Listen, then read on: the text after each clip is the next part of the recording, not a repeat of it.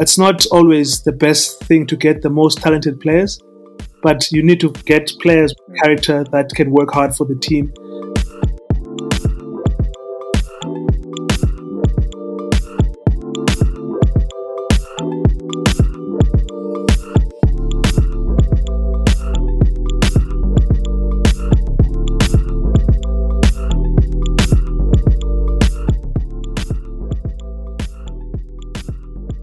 What's going on, beautiful people? It's your boy Tito. And G-Man. And welcome to another episode of Maintain the Design. Today we have a South African legend in the building, former Springbok and Blue Bulls winger, Akona Ndungane. Akona, how you doing? I'm doing good, T-Man. How are you guys, man? Awesome. How's the start to your year been so far? It's been a bit up and down. Because obviously it's been a crazy time. It's crazy times at the moment. But I think, just being able to finish a rugby tournament was a blessing on its own. Definitely. Yeah, so at least, we got something done. So not complaining at all. Yeah. And with like everything that's going on right now, are you aware of how it's affecting let's say matriculants from last year, for example, that play rugby? Are you aware of how that's affecting them in terms of the prospects of becoming professional rugby players? Yeah, because obviously they weren't. I'm not 100% sure, but I believe that obviously the guys that were matrics last year, some of the ones were spotted maybe the year before when they were still playing and were offered I think maybe bursaries to the Sharks, Bulls, or the other unions. And I think, some will be fortunate enough to be able to get a contract. But unfortunately, it's tough for the other ones that were not noticed a year before or something like that. Yeah. No, that's it must be difficult for them, especially if they missed their opportunity the year before and they've worked hard or looked forward to working hard this year to get an opportunity. Yeah, it must be. And I think it's just unfortunate because, no one knew what was coming. No one planned for it. It just unexpected. And unfortunately, if you're on the other side of not being selected, it's just unfortunate. But for me, I don't believe it's the end. There's still other avenues for you to, show your talent in terms of Varsity Cup. And even if you don't have a bursary, if you get accepted to a varsity or, you've got an opportunity to play Varsity Cup or Varsity Shield. So there's still those opportunities for those youngsters that still would like to take it as a profession. Yeah. And Akona, an athlete's career, right, is very structured and routine in terms of training and regiment and diet and stuff like that. So since you retired from the game, how was that adjustment? Just adjusting to general life after rugby and after having such a long To be honest, career. it's been challenging in the sense that I think, like you mentioned, your body goes through a routine in terms of training, your diet. You don't have to worry much about what you eat because you can work it out, but you're still strict on yourself. Yeah, so I think, if I just go back, towards the end, I had decided to just take a break completely. Yeah. Don't train, don't run, just enjoy life as a normal person. And I think that only lasted for about 2 or 3 months. Up until I started not fitting in my pants. Then I thought, this is definitely not for me. Then I just slowly started to start training again. Just trying to stay in shape. And I think for me, it's always better to be in shape and, not to be overweight, even though now I can enjoy things that I couldn't enjoy before. But I think discipline is still right there at the top. I just still have to go into the gym, have to run, have to, just enjoy and be healthy. Yeah, true. Yeah. Is your training still? I imagine is it? It's not like the rugby training. It's not weight based and conditioning. It's more Is it cardio and stuff, right? Yeah, well, it's more like maintenance now. Just do some weights. Maybe go to the gym like 3 or 4 times a week, and then do some cardio as well in between to just try and balance it as well. Yeah. So now it's just about enjoyment. Okay. Interesting. And how long do you think it is like before retirement, before you actually start thinking about what it is that you wanna kind of like pursue and what type of life you want to live after after pursuing your passion, and being involved in a long career? Like, how many years would you say you start to think about life after the sport? Tim, to be honest, it differs from player to player. And I think, most sports people don't think about your passion coming to an end, if you understand. Yeah. You always think it's just going to go on. And I think, to be honest, you don't actually think about it because you're still in the moment, you're still enjoying it, you're still getting to compete and getting to perform. But there are some players that actually start to plan maybe 3-4 years before they actually retire. And I think those are the ones that are able to, move on to that next chapter without any issues. And unfortunately, most of the sports people don't plan, and that's why you see a lot of them not being able to adjust afterwards, and having issues in terms of depression, in terms of not, because I said it's completely different, from playing, making so much money, and now you have to adjust. Yeah. You're not playing in front of 50,000 people anymore on weekends. Your life is normal, So I think, the guys that get it right are able to plan 5-4 years before they actually retire, so that that transition is as swiftly as possible. Geez, I just also, because now we're talking about that. So the earlier journey, because you're a guy from East London, né? And how was it moving to Pretoria and sort of trying to fit in with that culture? Because it's East London, Pretoria, 2 completely different cultures. How was that? And where are you staying now? Like, what are you up to? Are you still sort of the Eastern Cape boy, or the Pretoria side went out? What's going on?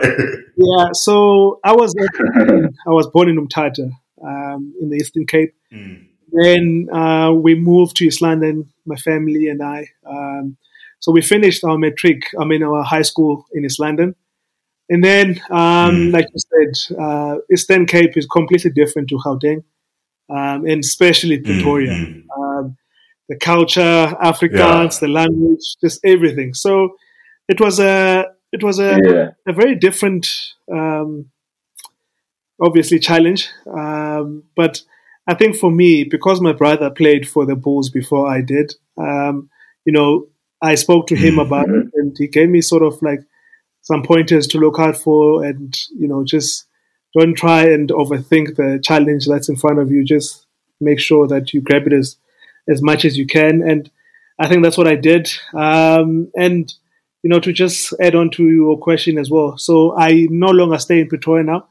So my wife and I moved to Joburg, so I'm based now in Joburg.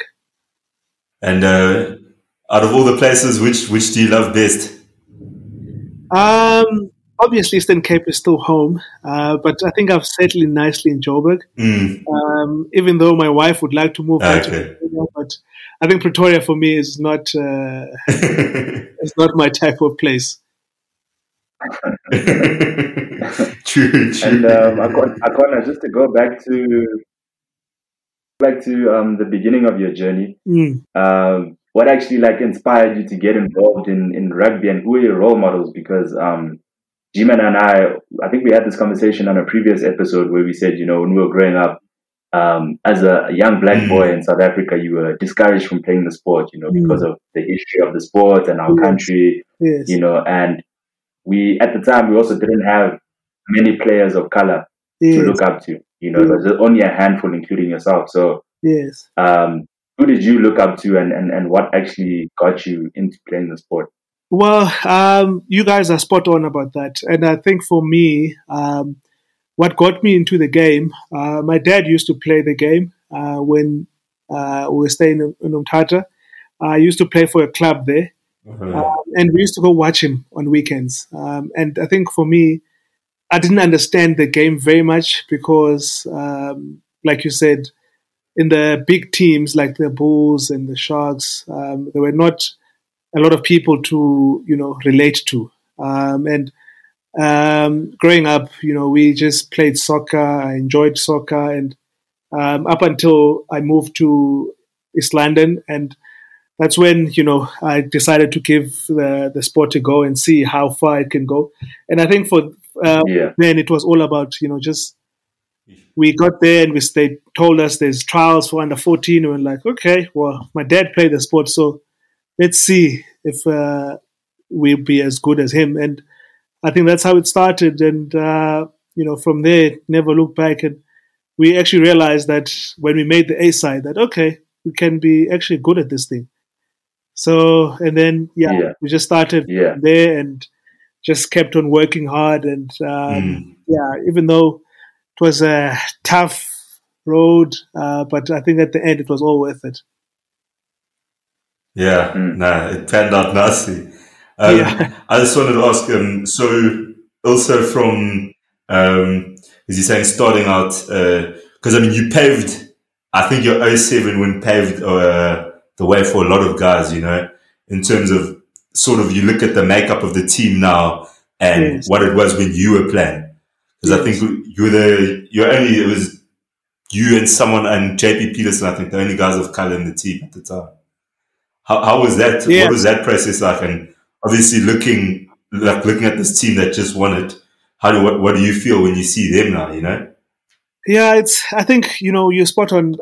If I look back in 2007, the players of colour were like a handful. Myself, JP, Brian, Wayne Julius. And, when I look now, and I was actually having a chat with a mate of mine that, in terms of players of colour, we're just a few that have actually won a Rugby World Cup for the Springboks. And now there's so many, Sia, Lukhanyo, Makazole, and it's exciting. And I think that's what the country needed. And because now, a lot of kids growing up now from Ezwide, they know Sia's from there. Now they also want to play the game and want to represent the country, from Cholomna, Makazole. So it's a good thing that the guys, were performing well and actually won. And I remember when we came back in 2007 and we did the bus tour, just driving around the country and seeing the faces, seeing everyone, black and white, coming to the street and supporting us. And, now watching the guys now in 2019 coming back and, just remembering those great times and, just seeing the excitement in the country, just seeing, everyone being united and being behind the team is, I think, what we all strive for this country. And, we cannot ask for anything more and just be happy that, Siya Kolisi and his boys went to Japan and brought back that trophy. Yeah. And Akona, would you say, you mentioned the difficulty of like actually becoming a pro, and how hard the journey is. Would you say you ever had like doubts about what you wanted to do professionally, or was rugby always it? Like, was there ever plan B, or did you just think, this is what I'm going to do and I'm going to give my all to actually achieve this? Yeah, I think, once we started playing and making the A team, making the first team, it's something that we thought, let's give it a go and see how far we can go. But unfortunately, I think back in the times, when I told my parents that, we want to go pro, they were like, what is that? No. Go study, become a doctor or something. We don't know of any rugby professionals that can survive on that. So we had to study. So I studied quantity surveying. And unfortunately, I couldn't finish it because of the commitments that I had in terms of training and playing on weekends. And I think my parents only realized that, okay, we can do this as a profession because, we started getting paid for it. We started, able to do things that we wanted to do for ourselves and for them. And that's when you gave everything to it, and then see how far it goes. And I think I've been very fortunate in the sense that, like when I spoke about challenges, not being able to get picked on weekends, and just going through injuries that can put doubt in your mind, and we all understand that it's part of the game, but sometimes, when you sit there and you're injured and you're not sure what's going on, if you can still make the team, that's when you need that family support, just to bring you back and make you understand why you're doing what you're doing. And I think for me, I had that, and I was able to come back from very horrific injuries and be able to play and continue do what I enjoy. So I was very blessed in that department. And I think, if I look back now, the game has taught me a lot, patience, perseverance, discipline. And it's things that, I want to continue doing in life now after rugby, and, things that I can teach my kids one day. Just because you mentioned it now, Tito and I were actually talking about our injuries from rugby. What were yours, and what were the worst ones? Do you still suffer effects from them? Yeah, G-Man, I actually broke my leg twice. That's the worst injury I've had. I've had the other ones: ankle sprain, groin, fracture of hand.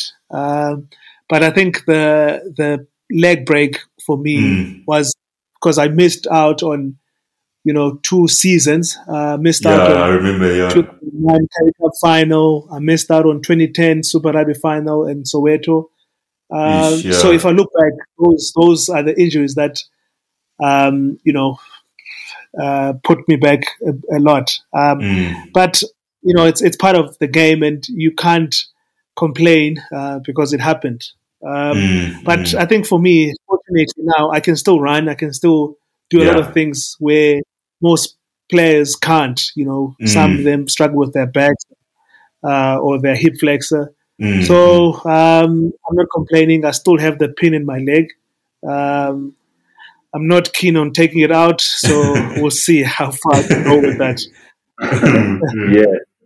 And Akona, how would you say the game has evolved in terms of addressing injuries, especially things like head injuries? I mean, we were watching the NFL a couple of weeks ago, and there was a player who got a concussion, and a week later he was playing again. And that concerned me a bit. I didn't find that normal.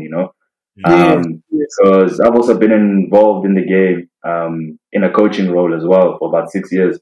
Okay. And one thing I'm glad and happy about was to see how they tightened up and got more serious about things like head injuries, because I had severe head injuries that affected me long term, even after I stopped playing. So how would you say the evolution has been? I think it's been great, and we can see with how the refs are reffing the game now. Any tackle that's above the shoulder, you get penalized, and because they realize that to try and prevent those head injuries, because at the end you need to look after the players and the players' welfare, especially afterwards. And it's very strange for me when someone is concussed and then is back a week later. Because obviously concussion takes a while, and I think we've seen now whenever there's a head collision, the player's directly off the field.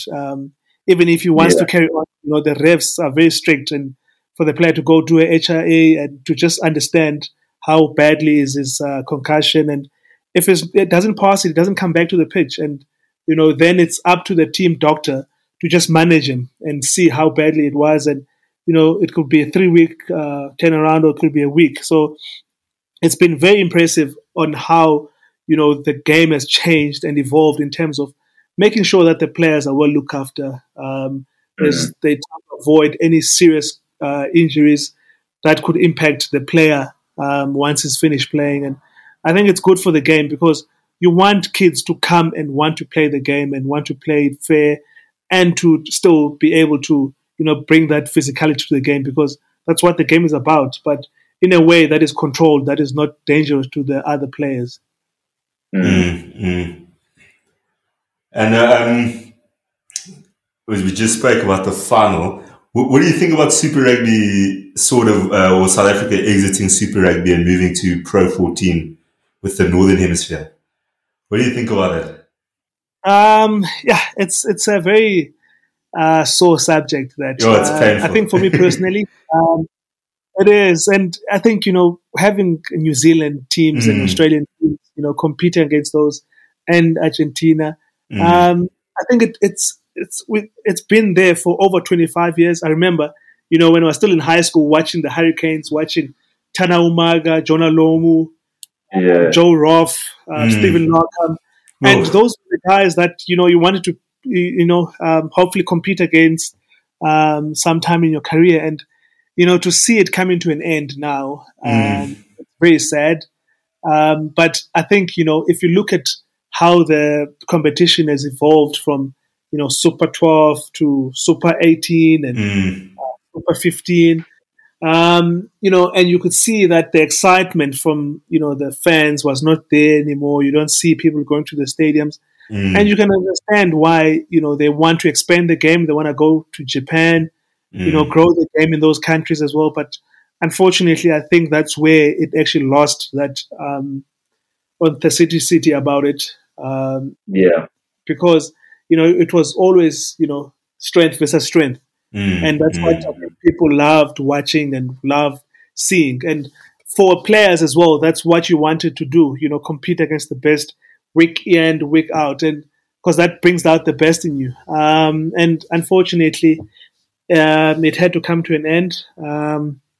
And I think for me personally, I'll look back and be happy that I was part of a team that actually won 3 Super Rugby titles in South Africa, and will be the only one. It's a record that I always give it to my brother, and he doesn't like. It's a bragging right that I have. And I think, moving to the Pro 14, different challenge. I've been watching some of their games, and, it's going to be very, very, very challenging because we've seen how the conditions are that side. A lot of kicking, a lot of, forward dominant players. But there's still some exciting backline players that, I'm looking forward to see. And I think, it's going to be interesting to see how the coaches manage their teams in terms of playing style when they go to, Wales or, Ireland and come back to sunny Pretoria or Durban and how they adjust in terms of their game plans. So it's going to be an interesting one, and I'm looking forward to see how, the teams pan out there. And do you think that'll be to the detriment of SA Rugby, or do you think, a new challenge is what's needed for the game to grow? Because, when you play against teams from Australia and players from New Zealand as well, I believe, you're playing against some of the best players in the world, So do you think that's going to drop the standard of South African rugby, even though they're trying something different? I don't think it will. I think it will be a different challenge. It's going to be tough. We've seen how hard those teams play. So it will bring out another dimension to the game. And we saw how the Springboks, played in the World Cup, using that forward dominance. And that's what you need against those Northern Hemisphere teams. And I think the nice thing about now playing in the Pro 14 is the time zones. We're not going to be waking up at 5 a.m, having to watch a game. True. And even for the players, traveling from here to London, it's easier than going to Australia or New Zealand. So the players are away for 3 weeks, and the time difference is, an hour or 2 hours compared to 8 or 7 hours from New Zealand. So in that sense, it might be, something different that, the fans enjoy and want to see. And I think, anything that's new brings out an excitement, so everyone look forward to it and want to see how it's going to go and how well will our teams do. because we've seen with the Cheetahs and the Kings, they struggled a little bit, but I think we've got our 4 best teams in the country competing against those other countries, Wales, Ireland, and so I think we've got a very good chance now of actually hosting a final or a semi-final and actually winning it. So I think there's a lot of excitement in the air, and I think everyone just can't wait for that Rainbow Cup to start. Yeah. You took me down memory lane when you were rattling off the names of all these legends: Larkham, Takiri, Latham. So obviously, because we've played well, and I think your team, the Bulls, it was the only South African team to dominate Super Rugby. The rest, it was predominantly the New Zealand teams and a few Australian teams. Yes. What do you think? So we do well at World Cups and we've competed against them and do better. What do you think is the reason for that gap? Or the reason that gap was there in Super Rugby from the South African between the South African teams and New Zealand and some of the Australian teams? Yeah, and it's a very good question. And I think if you look at how we performed between that 2007 and 2010 era, and we had a very, very good game plan, and we had great players. We had great halfbacks and forward pack that complemented that. And our game plan was very simple. Get the ball to the forwards, let them get over the advantage line. Then we try and dominate them physically. And if you look at the Sharks, because they're one of the players, the teams that actually went on overseas and competed very well. They taught very well. They won games there. And we've had some, close ones where the Stormers would host a semi-final and lose it at home. And I think it's a very tough tournament to win. The Crusaders have managed to find a way to actually win it, I think 7 or 8 times, which is unheard of. And it just shows you the quality of, the coaching and the structures that they have, the culture that they have, to be able to produce players that will be competing to win the tournament. And it's unfortunate, towards the end of the tournament that, the Lions couldn't win it, having played in 3 finals and coming away with 0 wins. So at the end, it just shows us that, it was a very tough competition to win. And if you're not there on the day, the Lions at Ellis Park, you would expect them to win. And then just small moments turn the game around. Kwagga Smith gets a red card. Now you're playing against the best team in the world. You end up losing the game. 14. Yeah, so it's tough to pinpoint, but I think it's just those soft moments where it matters for the team to just capitalize and not able to capitalize on and end up on the losing end. Yeah. And Makona, you spoke about the Bulls' period of dominance there, between 2006 and 2010. What would you say was the key to getting the players to perform at that type of high level, especially in a competition where G-Man has just mentioned, like there were times where the teams from Australia and New Zealand looked like they were going to dominate, so how did you guys manage to keep that high level of performance as a unit and keep that consistency and dominate during that period?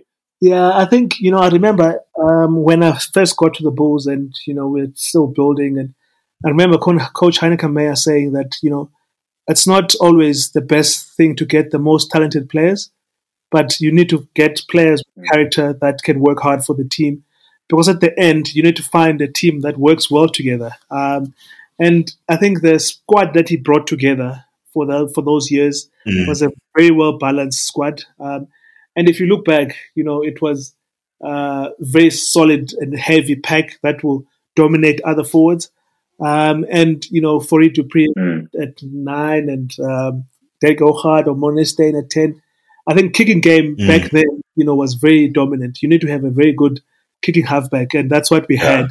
And then we had myself and Brian who could chase kicks today and put the oppositions under pressure. And, once we get in the half, we make sure we put them under pressure, either get the 3 points or get 7 points. So I think the game plan that we had was a very simple but dominant game plan.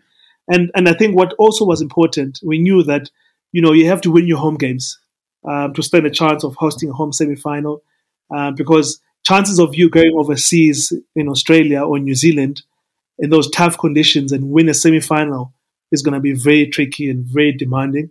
So it's easier when those teams come here and, you've got your crowd backing you, you've got, everyone up for it.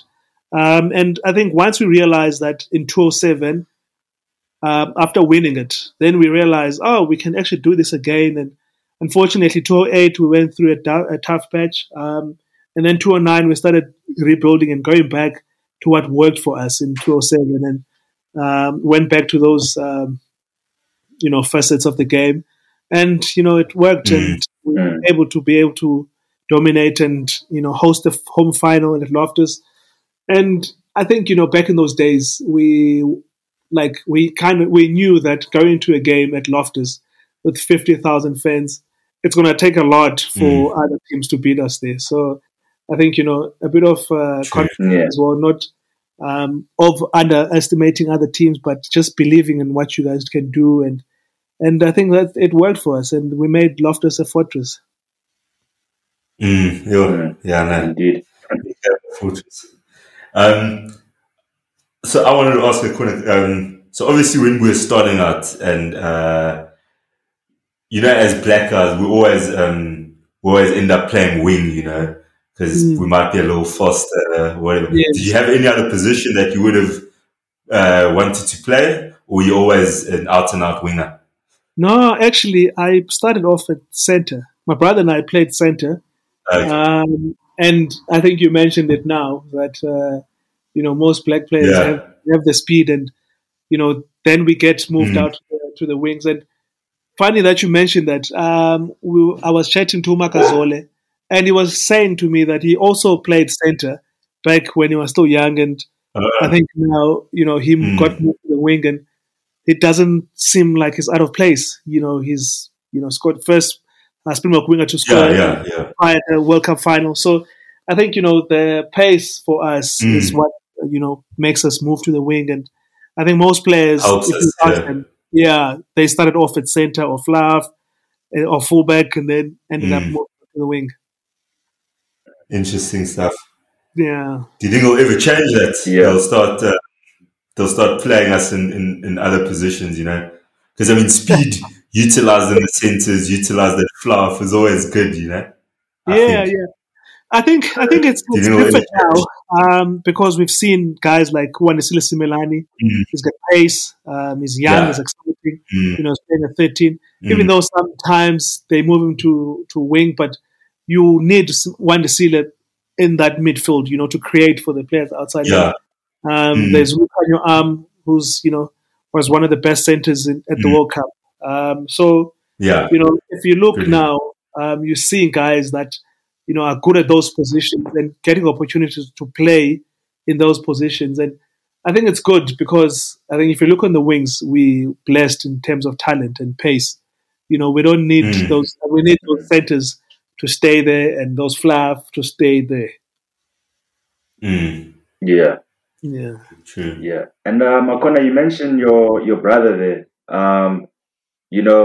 I think every young man's dream, if they have a brother, more especially a twin brother, is to succeed on the same level. It's something that's very difficult. Sometimes you find that maybe yourself and your sibling do the same thing, but one maybe succeeds more than the other. Yes. So how does it feel, knowing that you and your brother actually reached the same kind of heights professionally, and how was the relationship growing up in terms of just like pursuing the sport? Yeah, I think if we look back now, we feel we were very blessed because to play over 100 games for Sharks and the Bulls and play for the Springboks as well. It's a blessing on its own. And I think, for us as a family to have that and be able to compete against each other, It's something that we'll always cherish as my brother and I, and I think as for our family and for our kids as well. They'll be able to look at those memories and see, what we're able to achieve in a sport where not a lot of black players were able to excel. And I think now times are different. You look at so many black players playing well. We spoke about the World Cup team, that had so many players of color playing and starting and playing well. And I think, we look back and we are happy because we feel that, times have changed. And I think Coach Rassie Erasmus also bought into it. And he realized that, this sport is for everyone. It's not only for a select few. And he gave opportunities to players to actually show what they can do. And it's been great to see. So I have to ask you this, just because obviously as fans we see something else, on the pitch. Yeah. Who are your top five players that you've seen, played with, or played against? Just guys you thought, amazing. Top five. Whew. I think the first one that comes on top of my head was Tana Umaga. And I think purely because I loved the guy, it's actually that, I used to, when I was still young, in matric, used to rush home to watch the Hurricanes play. And, I used to watch him step and how he runs with the ball. And, then be fortunate enough. I think so, yeah, definitely. Enough to play against the Hurricanes at the Westpac Stadium. And Tana was playing there and still doing the same things that I used to watch on TV, so it was a moment that, for me is a moment that I'll always remember. And there's been a few.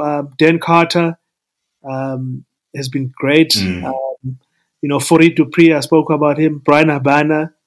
And I think, if I also pick one from Australia, I think George Gregan was just one of the best halfbacks that I think played the game. He brought a lot of the scrum halves that you see now. I think he started the way that the scrum half play in terms of running off the base and stopping those pillars and attacking them, and keeping them honest, and his passing game. And I think it's just his combination. Between him and Stephen Larkham was just, an amazing combination. And, I remember I used to watch the Brumbies in Australia and how they played and how they actually changed the game to more attacking game, and how they, ask questions on defenders. And, we're just excited to watch. And I think if I can just mention those, I think for me, those were like. There you go. And at club and international level, who would you say were the toughest teams that you played against? I think at club level, I would say there was a game we played against the Highlanders in Dunedin, and we lost 7-0. It was rain. It was just a tough. Forwards were coming, and the Bulls had big pack, and they were hit all the time going back, and the weather was just horrible. And I think that game for me was like the worst, the toughest game ever. And I remember, coming off that game, feeling sore, and I think I only recovered like a couple of days later, and that's when I actually respected those guys from New Zealand. They're not scared of this big Dutchman that, everyone's scared of. And I think the worst international game has to be my Springbok debut, actually, against Australia, where we lost 49-0. Yeah, it was horrible. Can you imagine? Yeah. And those rugby games, they feel so long when you're losing and you're just taking a beat. My man, It takes forever. It just feels like nothing is working. Especially playing, and Australia is the worst place to play in. We played against they had a very good side, but they didn't deserve to beat us by that much. But I think you get those games where just nothing doesn't come right, and you're trying, and nothing just keeps going bad, and the heads dropping, and you get the fans chirping you, and it was just one of those worst games that I think was seen in a Springbok jersey. Yeah, sure. And any coaching on the horizon? I mean, you feel like no. I think for me, coaching is not for me. Not even the kids. Not even the kids are gonna. I admire people that are coaches, and like I remember when we were watching the final, and I was chatting to Victor, and I was like, if a player would do something like that, those soft penalties that sometimes players do without thinking. Just very silly penalties. Yeah, hands in the ruck, sort of. Hands in the ruck, or taking someone in the air.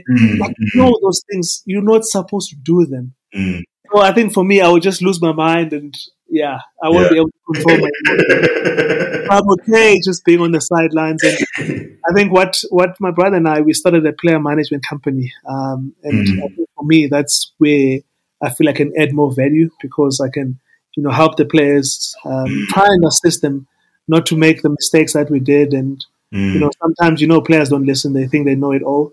True. So just try and give them advice and guide them as much as we can. Wow. Yeah. Can we get the name? Can we hear a bit more about the player management? Yeah. So the player management company is called Zingisa Management. We named it after my father because I think he's part of the reason why we started playing the game and got us into the game. So we decided to start this agency once we retired because we felt like it will be our way of giving back to try and assist the players in terms of, like I said, making the right decisions, getting them good contracts, and just trying to guide them in terms of what I spoke about earlier on, just planning for your post-rugby career, because when we're playing, we always think it's going to go on forever. We're not going to be like Tom Brady and play at 43 years of age. So you need to start planning, and the nice thing about it now, there's like Japan now is paying nice contracts. There's France, and we're seeing some nice movements with the unions now in the country. With the Sharks having signed that deal with this American company, Rock Nation, and Motsepe signing with buying a share at the Bulls. So now there's nice opportunities for players to actually make nice money, so that they're able to look after once they're done. So I think that was part of the reason why we started the agency. Okay. Sure. And Makona, you and your brother also have a foundation, I understand, as well. Yes, correct. Yeah, so it's called Ndungane Twins Foundation. And I think the reason why we wanted to start the foundation rather, if you look back where I'm from and my brother, the Eastern Cape, there's a lot of talented players there. And unfortunately, the resources are not the same as what you get here in Pretoria or Durban or Cape Town. So we decided to start this foundation and just identify kids that have the talent, that come from a place where they won't even have tackle bags or rugby boots, but you can see they show talent. And we've spoken to the schools in the Eastern Cape and Pretoria and Durban, to try and give us bursary for the kids. And because I think for us, education also comes hand in hand with what we're trying to achieve. Yeah. Because unfortunately, not everyone is going to be a Springbok. Not everyone is going to be, play for the Stormers 100 games. But at least, if we can push this education in the game, now we give the kid options, to either go professional sportsman or be a profession in engineering or or whatever, but to just try and improve his life, and hopefully, he can go back and try and improve where he comes from. And I think for us, because unfortunately, the schools in the Eastern Cape or Mthatha or Eguwa, are not up to standards as where you'd want these kids to be in. So I think for now, but the picture is to try and go back and improve those schools instead of taking the kids out of there. But that's still in the pipeline. But for now, it's to just identify those kids and give them opportunities in other places where they can better their lives. Yeah. No, that's wild. And then, is there any what kind of action could we take to sort of to donate towards that? So basically, I'll give you. I must just get the email address and the website, and then I can give it to you guys. And I think we've been fortunate enough to have Hollywood Bets as our sort of donor that have help us to be able to support these kids. We've got 2 beneficiaries currently studying at Hudson Park.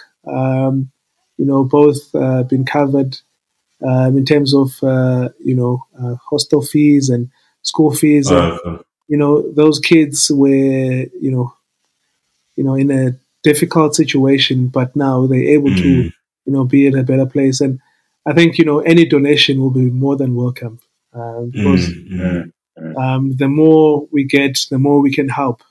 So I'll definitely send through those details to you guys. Okay. Thanks. Yeah, for sure. We'd love to get there because I think that's a really wonderful initiative. I think if we have more initiatives like that, it could actually benefit a lot of people. Yes, correct. And Akona, I just want to go back to 2007 for a second. On a personal one, I'm sure it's one of the most successful years in your career, and the reason why I won't forget 2007, never mind the World Cup, was because I used to be a boyhood Shark supporter, and I'll never forget Brian Abana just squeezing in that last minute try. I was devastated. Yeah. So imagine. So how difficult is it to have such a great triumph and then put your head down and focus for another challenge like the World Cup? How difficult is it to get your mind in the right place for that type of challenge? Because you just achieved something big, but now you've got another huge challenge, Yes, yeah. And some might say even bigger responsibility because it's at a national scale. A lot of people, the whole country is looking at you. So yes. How difficult is that? I wouldn't say it's difficult when Timen, and purely because I think, once you play at that level, you always want to achieve more and you always want to go and better what you've done. And, I think 2007 has to go down as the best year for me. And, you mentioned it, starting up in Durban, in that final, where, everyone thought that we had lost. Everyone was celebrating. I'm sure you were one of those people celebrating. Unfortunately, yeah. And then Brian scored at the end, and to just win it like that, I think, was a start of something great to happen at Loftus with the Bulls and the team. And I think, just now, enjoying that moment. And I remember, we had a training camp the Sunday in Bloem. Yeah. And, just, running into John Smith and Frans Steyn and all the guys. And, unfortunately, we're still on that high of just winning, and we just had to be respectful because now we've got a different mission that we have as a team. And, I was listening to, because I'm a very keen golfer as well. And, listening to Bruce Kepler, and, he always, told himself that once he's won a tournament, try and win more and to try and achieve more, and try and improve. And I think that's what all sports people want to do, and to just try and go and be better than yesterday. And for us, the mission for the 2007 World Cup started in 2004 when Jake White said, the plan, the first meeting we had, the plan is to win the World Cup in France. And, it's a plan that's been there for over 4 years. And, we went through difficult times during those times between 2004 and 2007. The coach almost getting fired, John Smith not good enough. But those things, they always bring the team together. And because we had one goal and had one focus, and that was France in 2007, we'd never, shifted from that. And we always had that same goal. And, to go down in France and to play and almost being knocked out by Fiji in the quarterfinals, beating England, I think, but it was 38 points to 0, and then facing them in the final, and having to come back to 0 because it's a final, it's a different game, and Danny Rousseau tackle at the end, just small things that happened along the way, and it just makes it worthwhile at the end when you look back and think about what you achieved. And so in 2007 to win the Webb Ellis and to win the first Super Rugby title was just an amazing year, and one that I look back and unfortunately to my brother and to T-Man, something that they wanted to forget. But I think for me, just been an amazing year. And obviously, since we spoke about Zingisa management, because obviously the sort of following a sort of sporting path for a black person isn't as easy as I think as other people, because there's usually like our parents are pushing us to chase academics and things like that, or a job right now. How does that get balanced? And do you know what I mean? I mean, sport training ends late. Now you have to catch taxis. You know what I mean? A lot later. How does it work? Or how does it? I don't know. How's the journey? So I think we So we've signed. I think we've got about 8 or 9 players in our books, and we've been fortunate enough to have up and coming talent, and we always make sure that we tell our players that you have to study, because rugby players always think that they don't have time, which is a lie. There's so much time that you have, that if you put your mind to it, you'll be able to finish a degree or a diploma. Obviously, you just have to manage it in a way that it doesn't affect your training or your studying. And because, like I said, it's something that as players you need, because 10, 15 years down the line, you need to be able to fall back onto something. And, people think that's a long time. Yes, it is. But it goes by very quickly. One moment you're still there, you're on a high. Then next moment it's over. Then next batch of up and coming players come through, and it's just a life cycle. So you have to make sure that you plan properly, you plan well, and I think that's where we come in and try and guide them to be able to plan and make sure that they're able to have a good life while playing and still be able to enjoy and have a good life once they finished. Yeah. No, that's really interesting. Akona, thank you so much for coming onto the platform and having a conversation with us. It was really a great honor. Thanks. And it's really just a great honor to speak to a legend, Thank you so much. So we really appreciate it. Yeah, on a personal note, you made a lot of black kids. I mean, we were in grade 7 at the time. You made a lot of us fall in love with rugby, Oh, wow. For sure. In high school. So, thank you so much, man. I appreciate the support and the love. Thank you.